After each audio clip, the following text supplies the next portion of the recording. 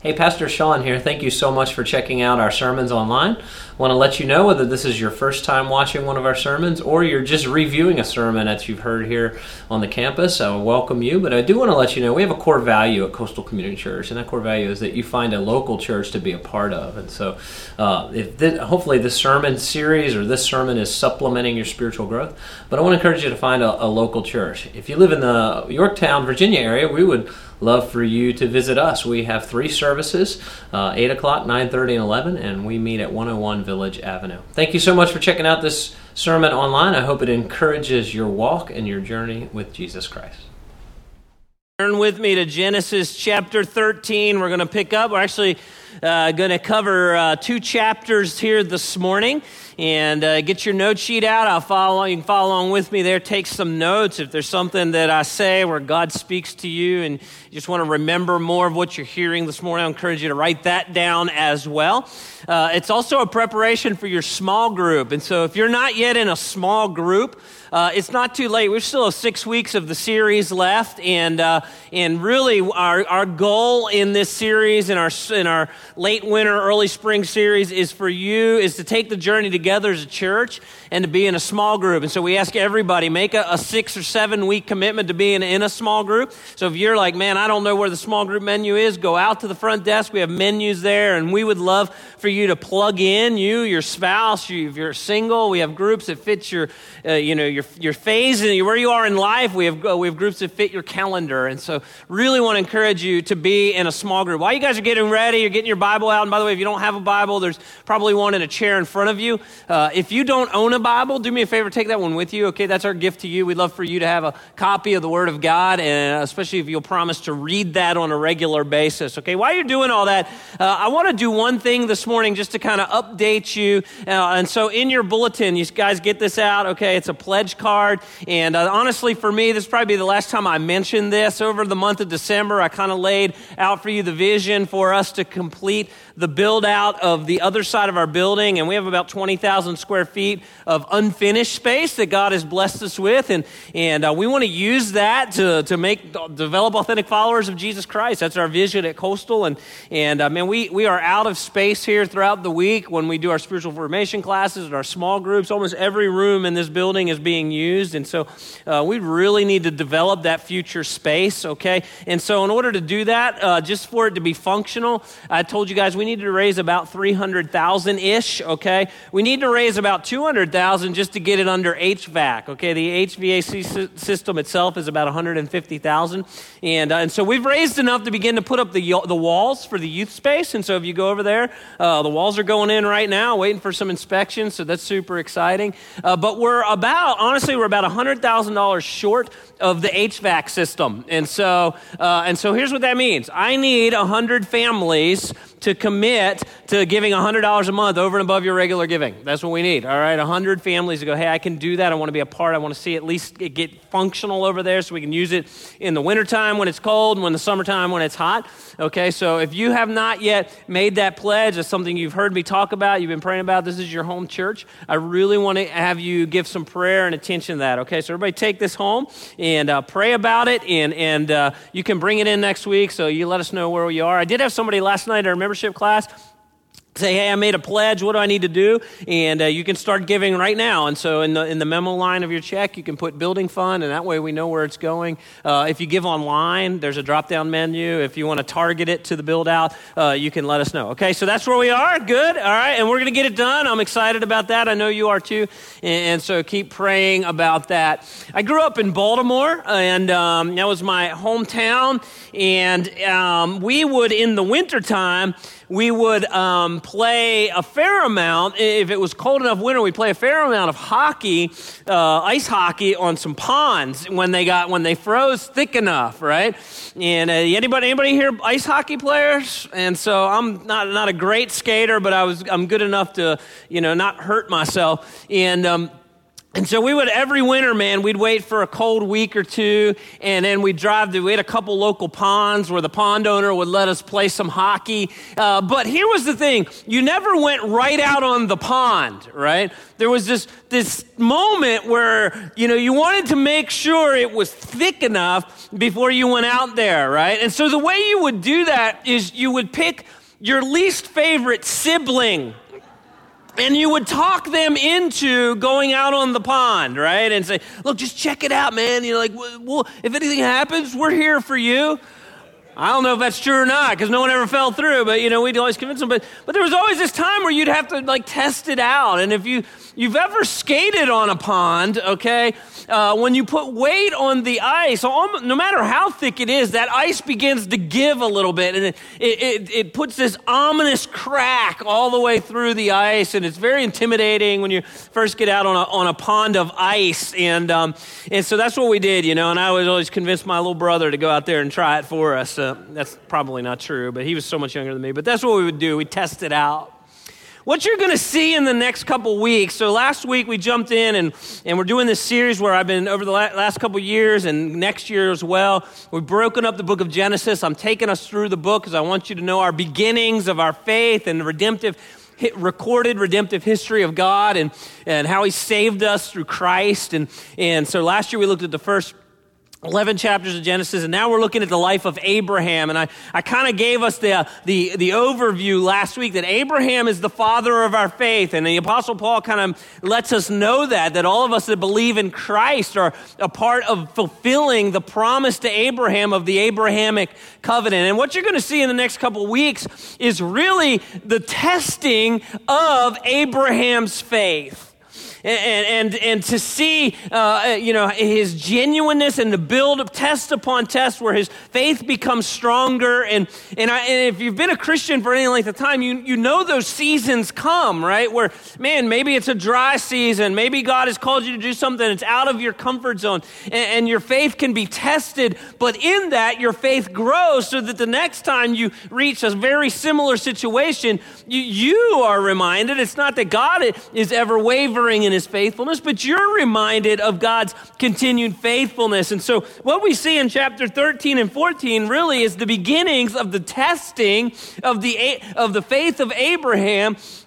And what we're going to unpack from that is this idea of how we, in our process and growth of sanctification to be more like Jesus Christ, he's kind of the mirror of our own faith, if you will. And so I'm going to ask the question at the end of this is the reflection of your faith as a follower of Jesus Christ. Okay, so in chapter 13, here's what we have, okay? Abraham has gone to the land that God showed him. He said, just go. We talked about this last week. He left his father's land. He went to the land that God showed him. Famine hits. He ends up in Egypt. And now him and Lot, his nephew, decide to go back towards the promised land.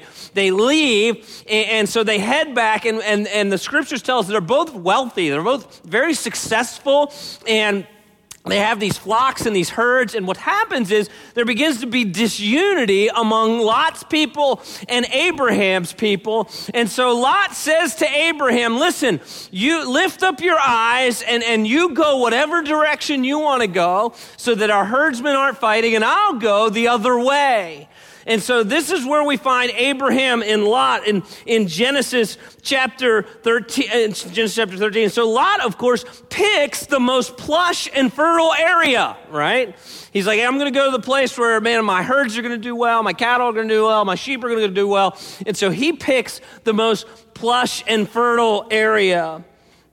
Now, Abram has been promised this land, but he chooses to submit his life to the choice of someone else. And so let me pull something out of this that I think applies to our journey of faith.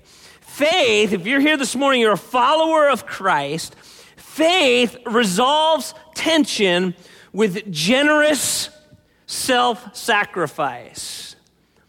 Faith resolves tension with generous self-sacrifice.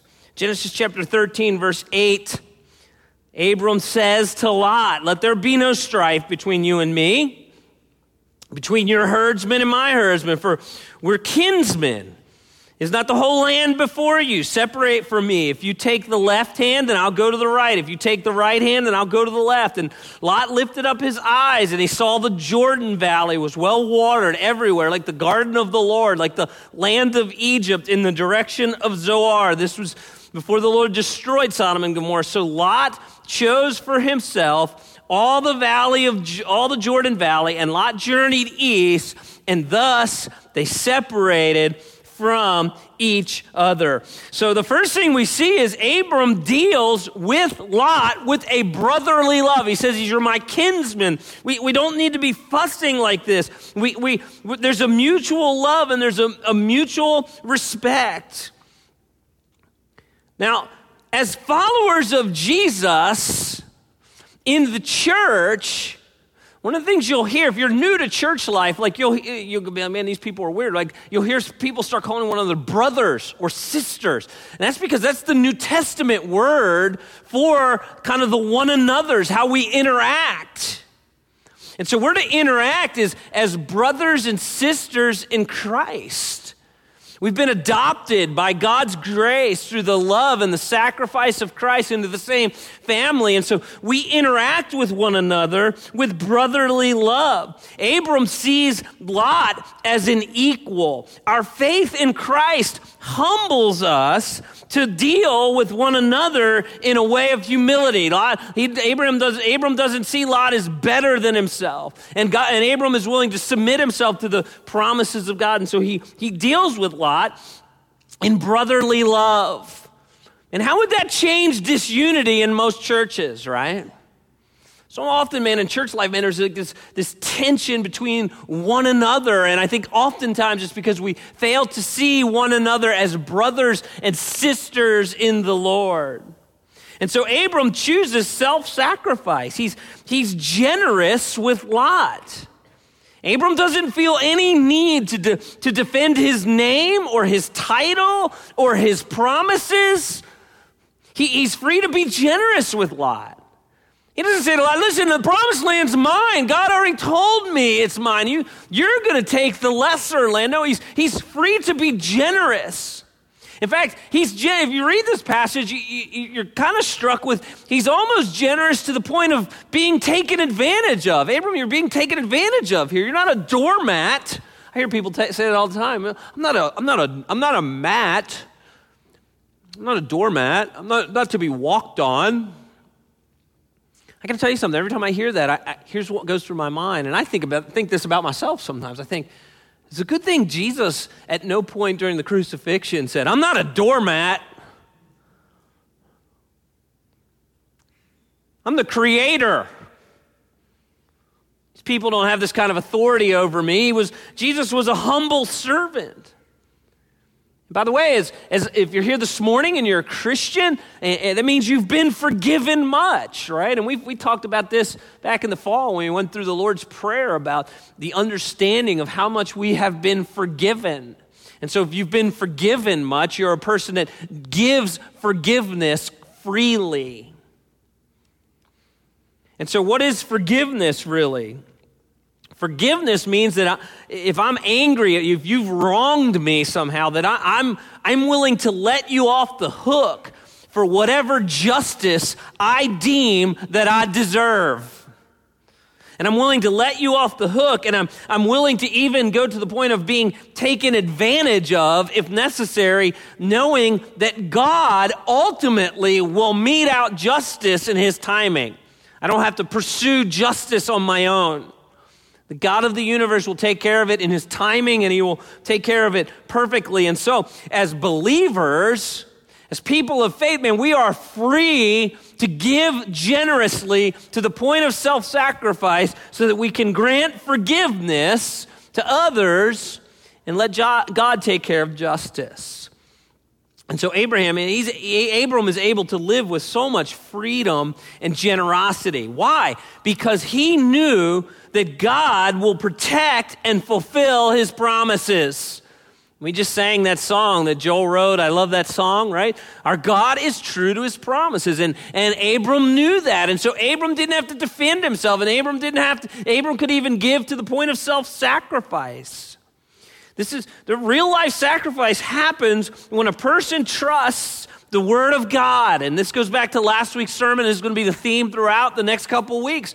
God is true to his promises, and we can take God at his word. And Abram trusted God and his word. And listen, and so because of that, when there was just unity between him and Lot's people and his people, listen, there was no need for Abram to cajole or manipulate. He knew that he could be open-handed with Lot, knowing that, you know what, God has promised me this land, and in his timing, me and my descendants will have this land, and so he didn't have to manipulate. There's someone in this room right now that you're exhausting your life manipulating a relationship that you should be free from and say, hey, I'm going to grant forgiveness. I'm going to turn that relationship over to God. I'm a person of faith. God will take care of me in God's timing. And when you're trying to manipulate and steer and move a particular relationship, that's just exhausting. Right? And so God says, man, Abram's free from that. And he says, Lot, you do what you need to do. And why could Abraham rest so completely? Because he took God at his word. Genesis chapter 13, verse 14. Check this out. So they separate, Abram and Lot separate. And God reminds Abram of his promises. So the Lord said to Abram, after Lot had separated from him, lift up your eyes, look from the place where you are, north, southward, eastward, westward, for all the land that you see, I will give to you and to your offspring forever. I will make your offspring as the dust of the earth, so that if one can count the dust of the earth, your offspring also can be counted. Arise, walk through the length and the breadth of the land, for I will give it to you. And I hope you're beginning to see the theme here. It's the theme throughout Abram's life. It's the theme throughout Scripture. It's the theme for those who journey with Christ through faith, that God is true to his word and he's true to his promises. Yes? And that's great news for us, by the way. Let me give you some practical application. Ready? Let me remind you that eternal life, living with God in his blessings, in glory, forever and ever and ever and ever and ever and ever and ever and ever and ever, you got it, right? Is granted to us by grace through faith when we repent of our sin and we believe in the pathway that God has given us for saving, which is his one and only Son, Jesus Christ. Eternal life is promised. It's not earned, it's freely given to us. John 3:16, Romans 10, 9 and 10. It's the promise of God. And so you don't have to earn it, man. It's a free gift of grace. The promise of God is that he will never leave us. He's always with us. If you were to look at Hebrews 13, verse 5, which I don't have in your notes, you can look it up later. Hebrews 13, verse 5, the author of Hebrews says, man, you can stop worrying about money because God is always with us. Isn't that great news? It's great news. It's a promise. Philippians 4:19, God promises to supply everything that you need. It's a promise. Our God is true to his promises. Philippians 4, verse 7, God promises in the most difficult of times to be with us and grant us peace that passes understanding. God always is with us. 1 John 5:15, God promises to hear our prayers. We can, listen, usually when I pray, one of the things I pause and I remember is I am entering into the presence of the creator of the universe. How amazing is that? And he cares for us, and he wants to hear from us. And sometimes in that moment, sometimes the thing I was going to pray for, man, it feels kind of small at that moment, right? It doesn't mean we don't get to pray and ask for it, but wow, what an opportunity through Christ to enter into the Creator's presence and say, man, I have this need, or I have this desire, or I have this fear, or I have this whatever, and we get to talk to the Creator, and he cares for us.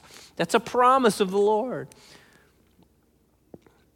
And we know God hears our prayers. We know God blesses generous giving. Malachi 3:10. It's a promise of the Lord. When we're generous, God blesses. And so Abram is the father of our faith, and he could have cajoled and he could have manipulated the situation, but instead he trusted God and his word.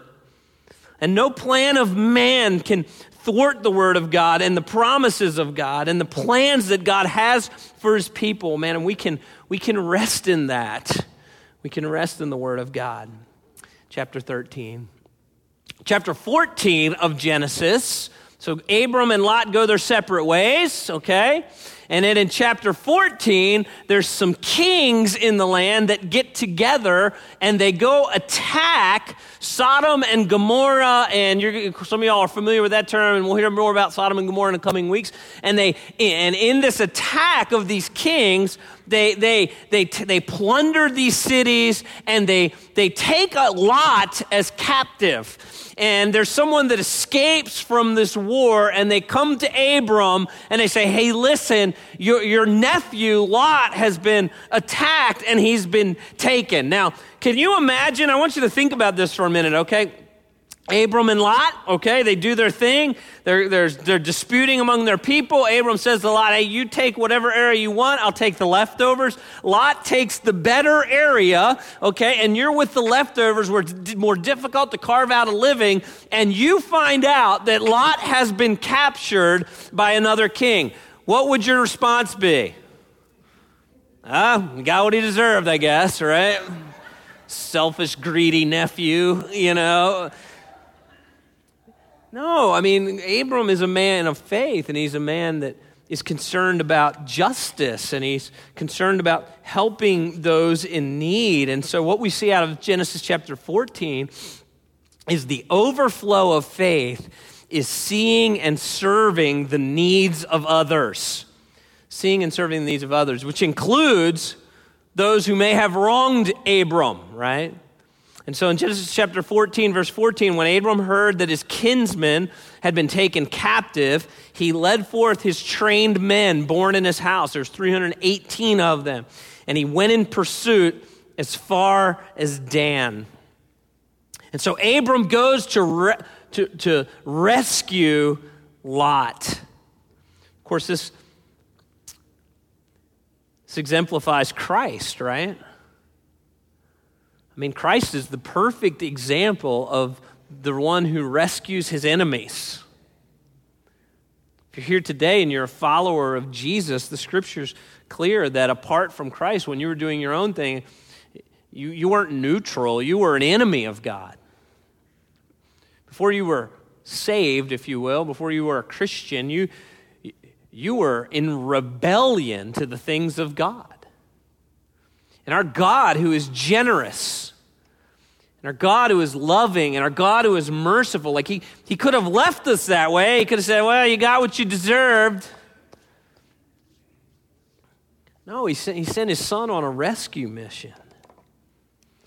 Check this out in Romans chapter 5. For while we were still weak, at the right time, God died for the ungodly. For one will scarcely die for a righteous person, though maybe for a good person one would dare even die. But God, verse 8, showed his love for us in that while we were still sinners, while we were still in rebellion, while we hated the things of God, that's what that means. While we were still sinners, Christ died for us.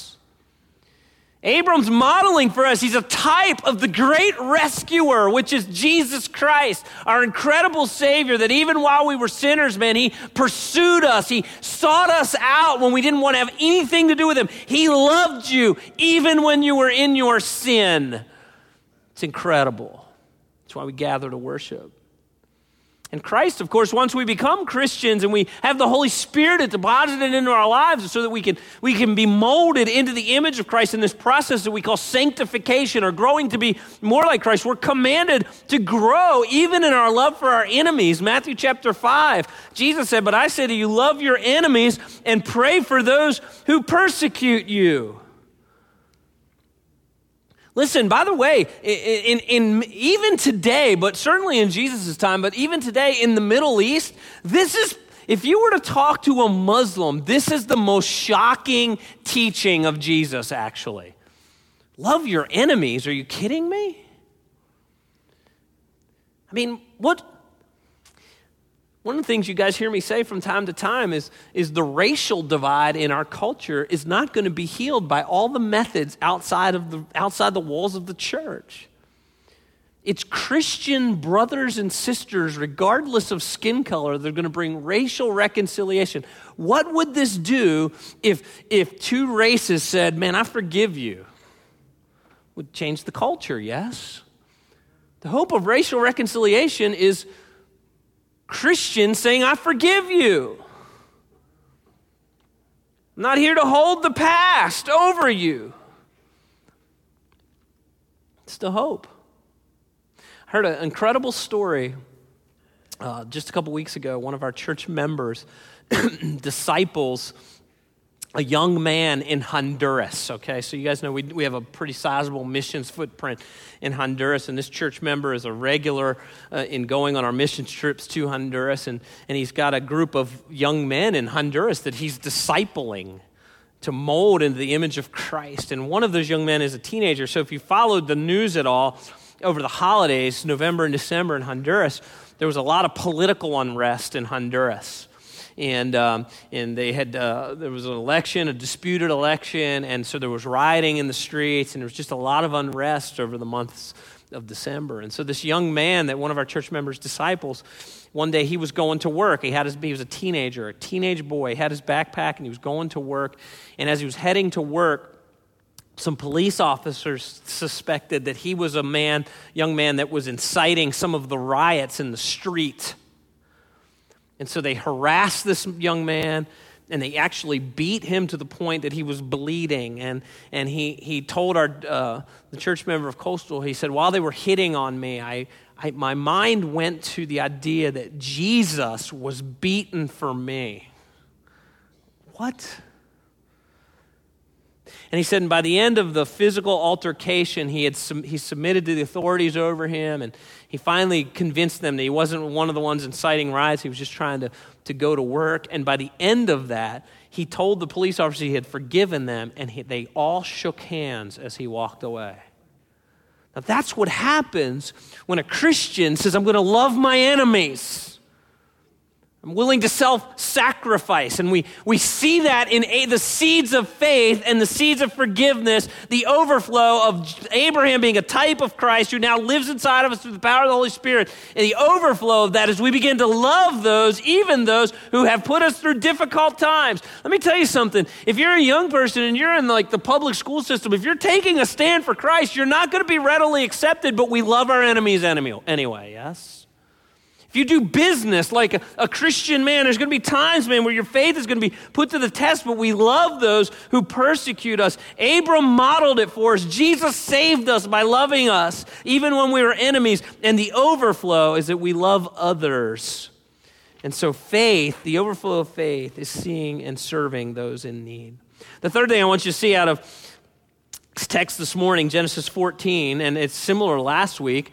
Once again, Abram takes time to worship, okay? But this time, his worship costs him something. He worships at a cost. And so at the end of chapter 14, the king of Salem, which is probably a precursor to Jerusalem, okay, is a guy by the name of Melchizedek. Now, Melchizedek's kind of a little bit of a mysterious figure. He shows back up in Hebrews chapter 7. Pastor Joey actually drew the short straw and had to preach on that years ago. We went through Hebrews 7, and he did actually an excellent sermon on Melchizedek, okay? And so we have this king, but he's also a high priest of the real one and true God, okay? And so after this battle, after Abraham rescues Lot and he gets back all the people and all the stuff that had been stolen, okay, he goes and he worships with Melchizedek, the high priest. And what we see here is that he worships at a cost. Genesis 14, and Melchizedek, the king of Salem,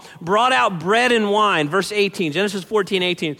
Well, he was a priest of God the Most High, and he blessed him, meaning he blessed Abraham, and he said, "Blessed be Abram by God Most High, possessor of heaven and earth, and blessed be the God Most High who has delivered your enemies in your hand." And Abraham gave him a tenth of everything. It's the first time in Scripture we see the word tithe, okay? Literally, a tenth means tithe. And so Abram came and he brought something to worship. He didn't worship empty-handed. It came at a cost. And I think this is one of the plagues, if you will, of what I would call the American consumerist church mentality. Right?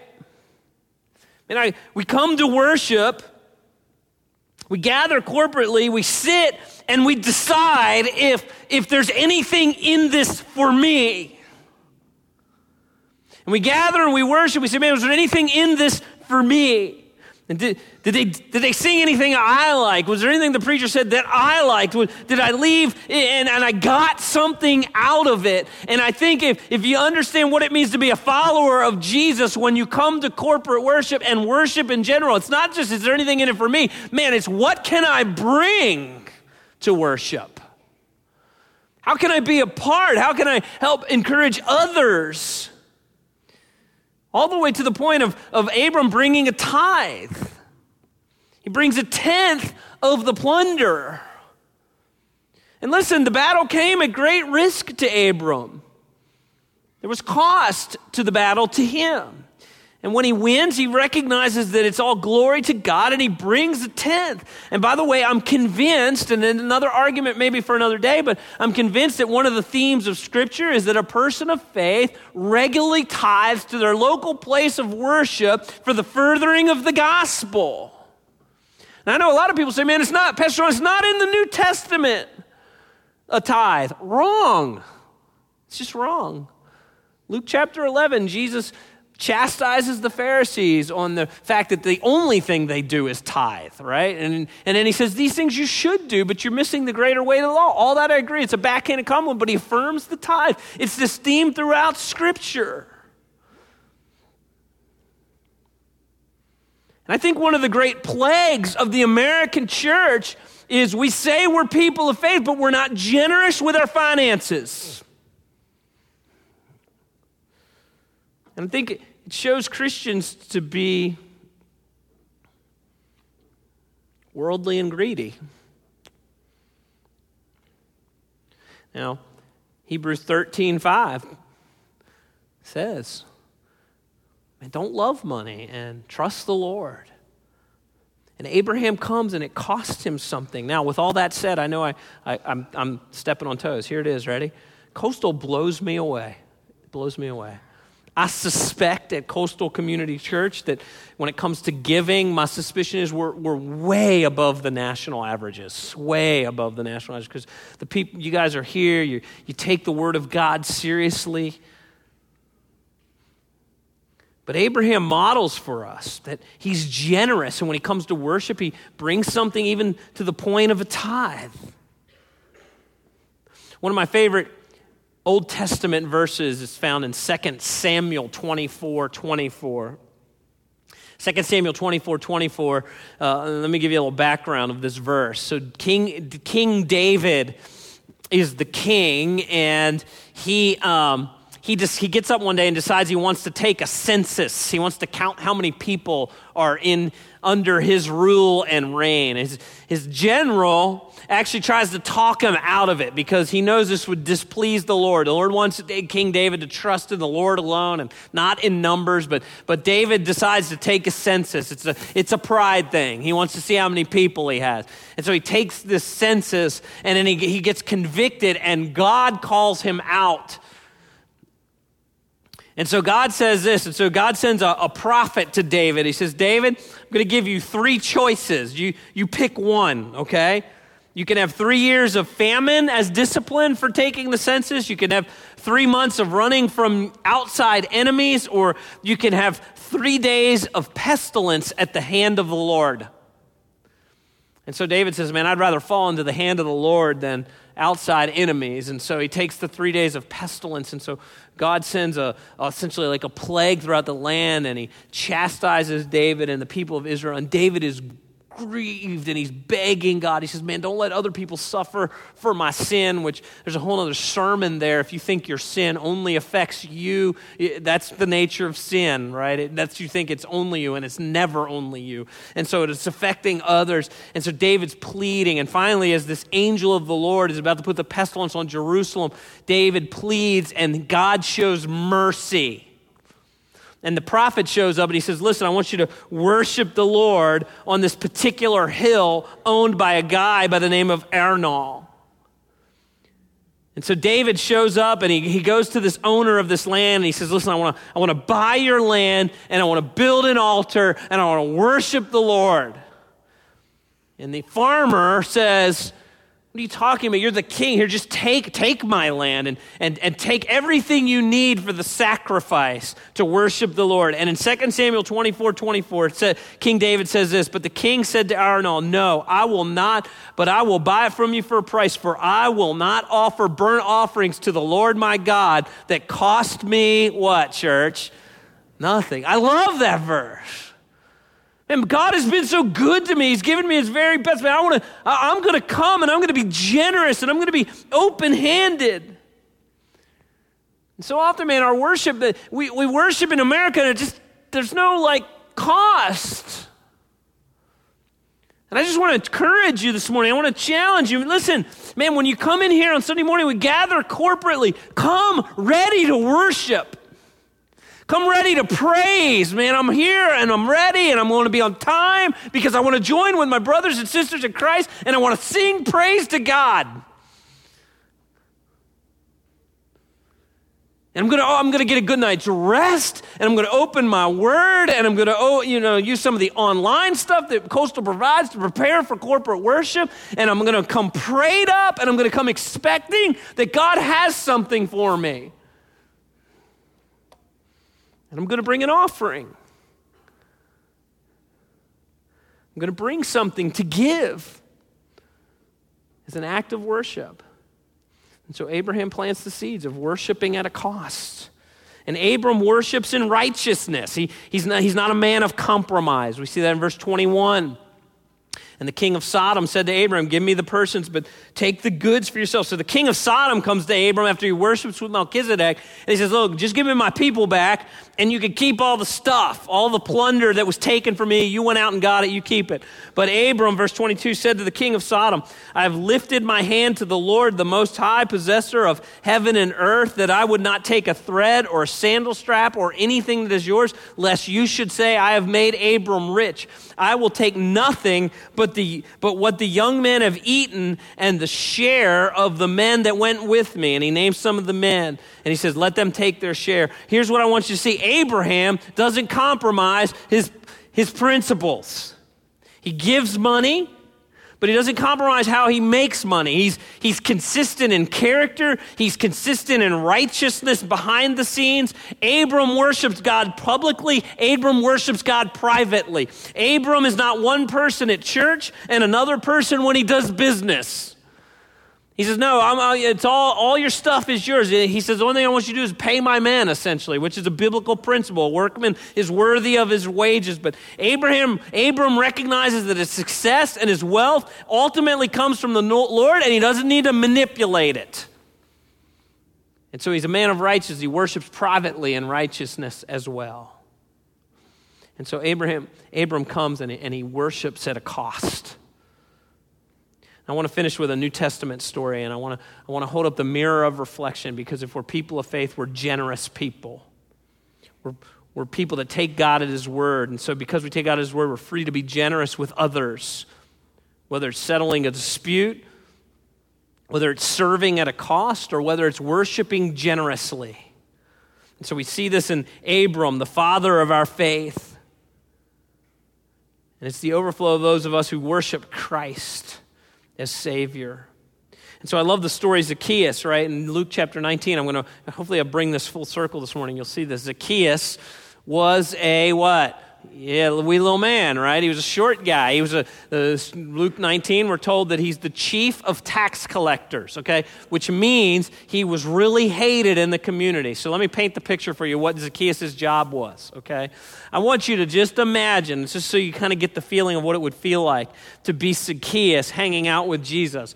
I want you to imagine that America loses a war to North Korea, and we are now subservient to North Korea, and North Korea levies a huge amount of taxes on us, and we're taxed so heavily that it's very difficult to make a living, okay? And so we're impoverished by an outside country, but there's a handful of Americans that collect taxes for North Korea. How would you feel about those people?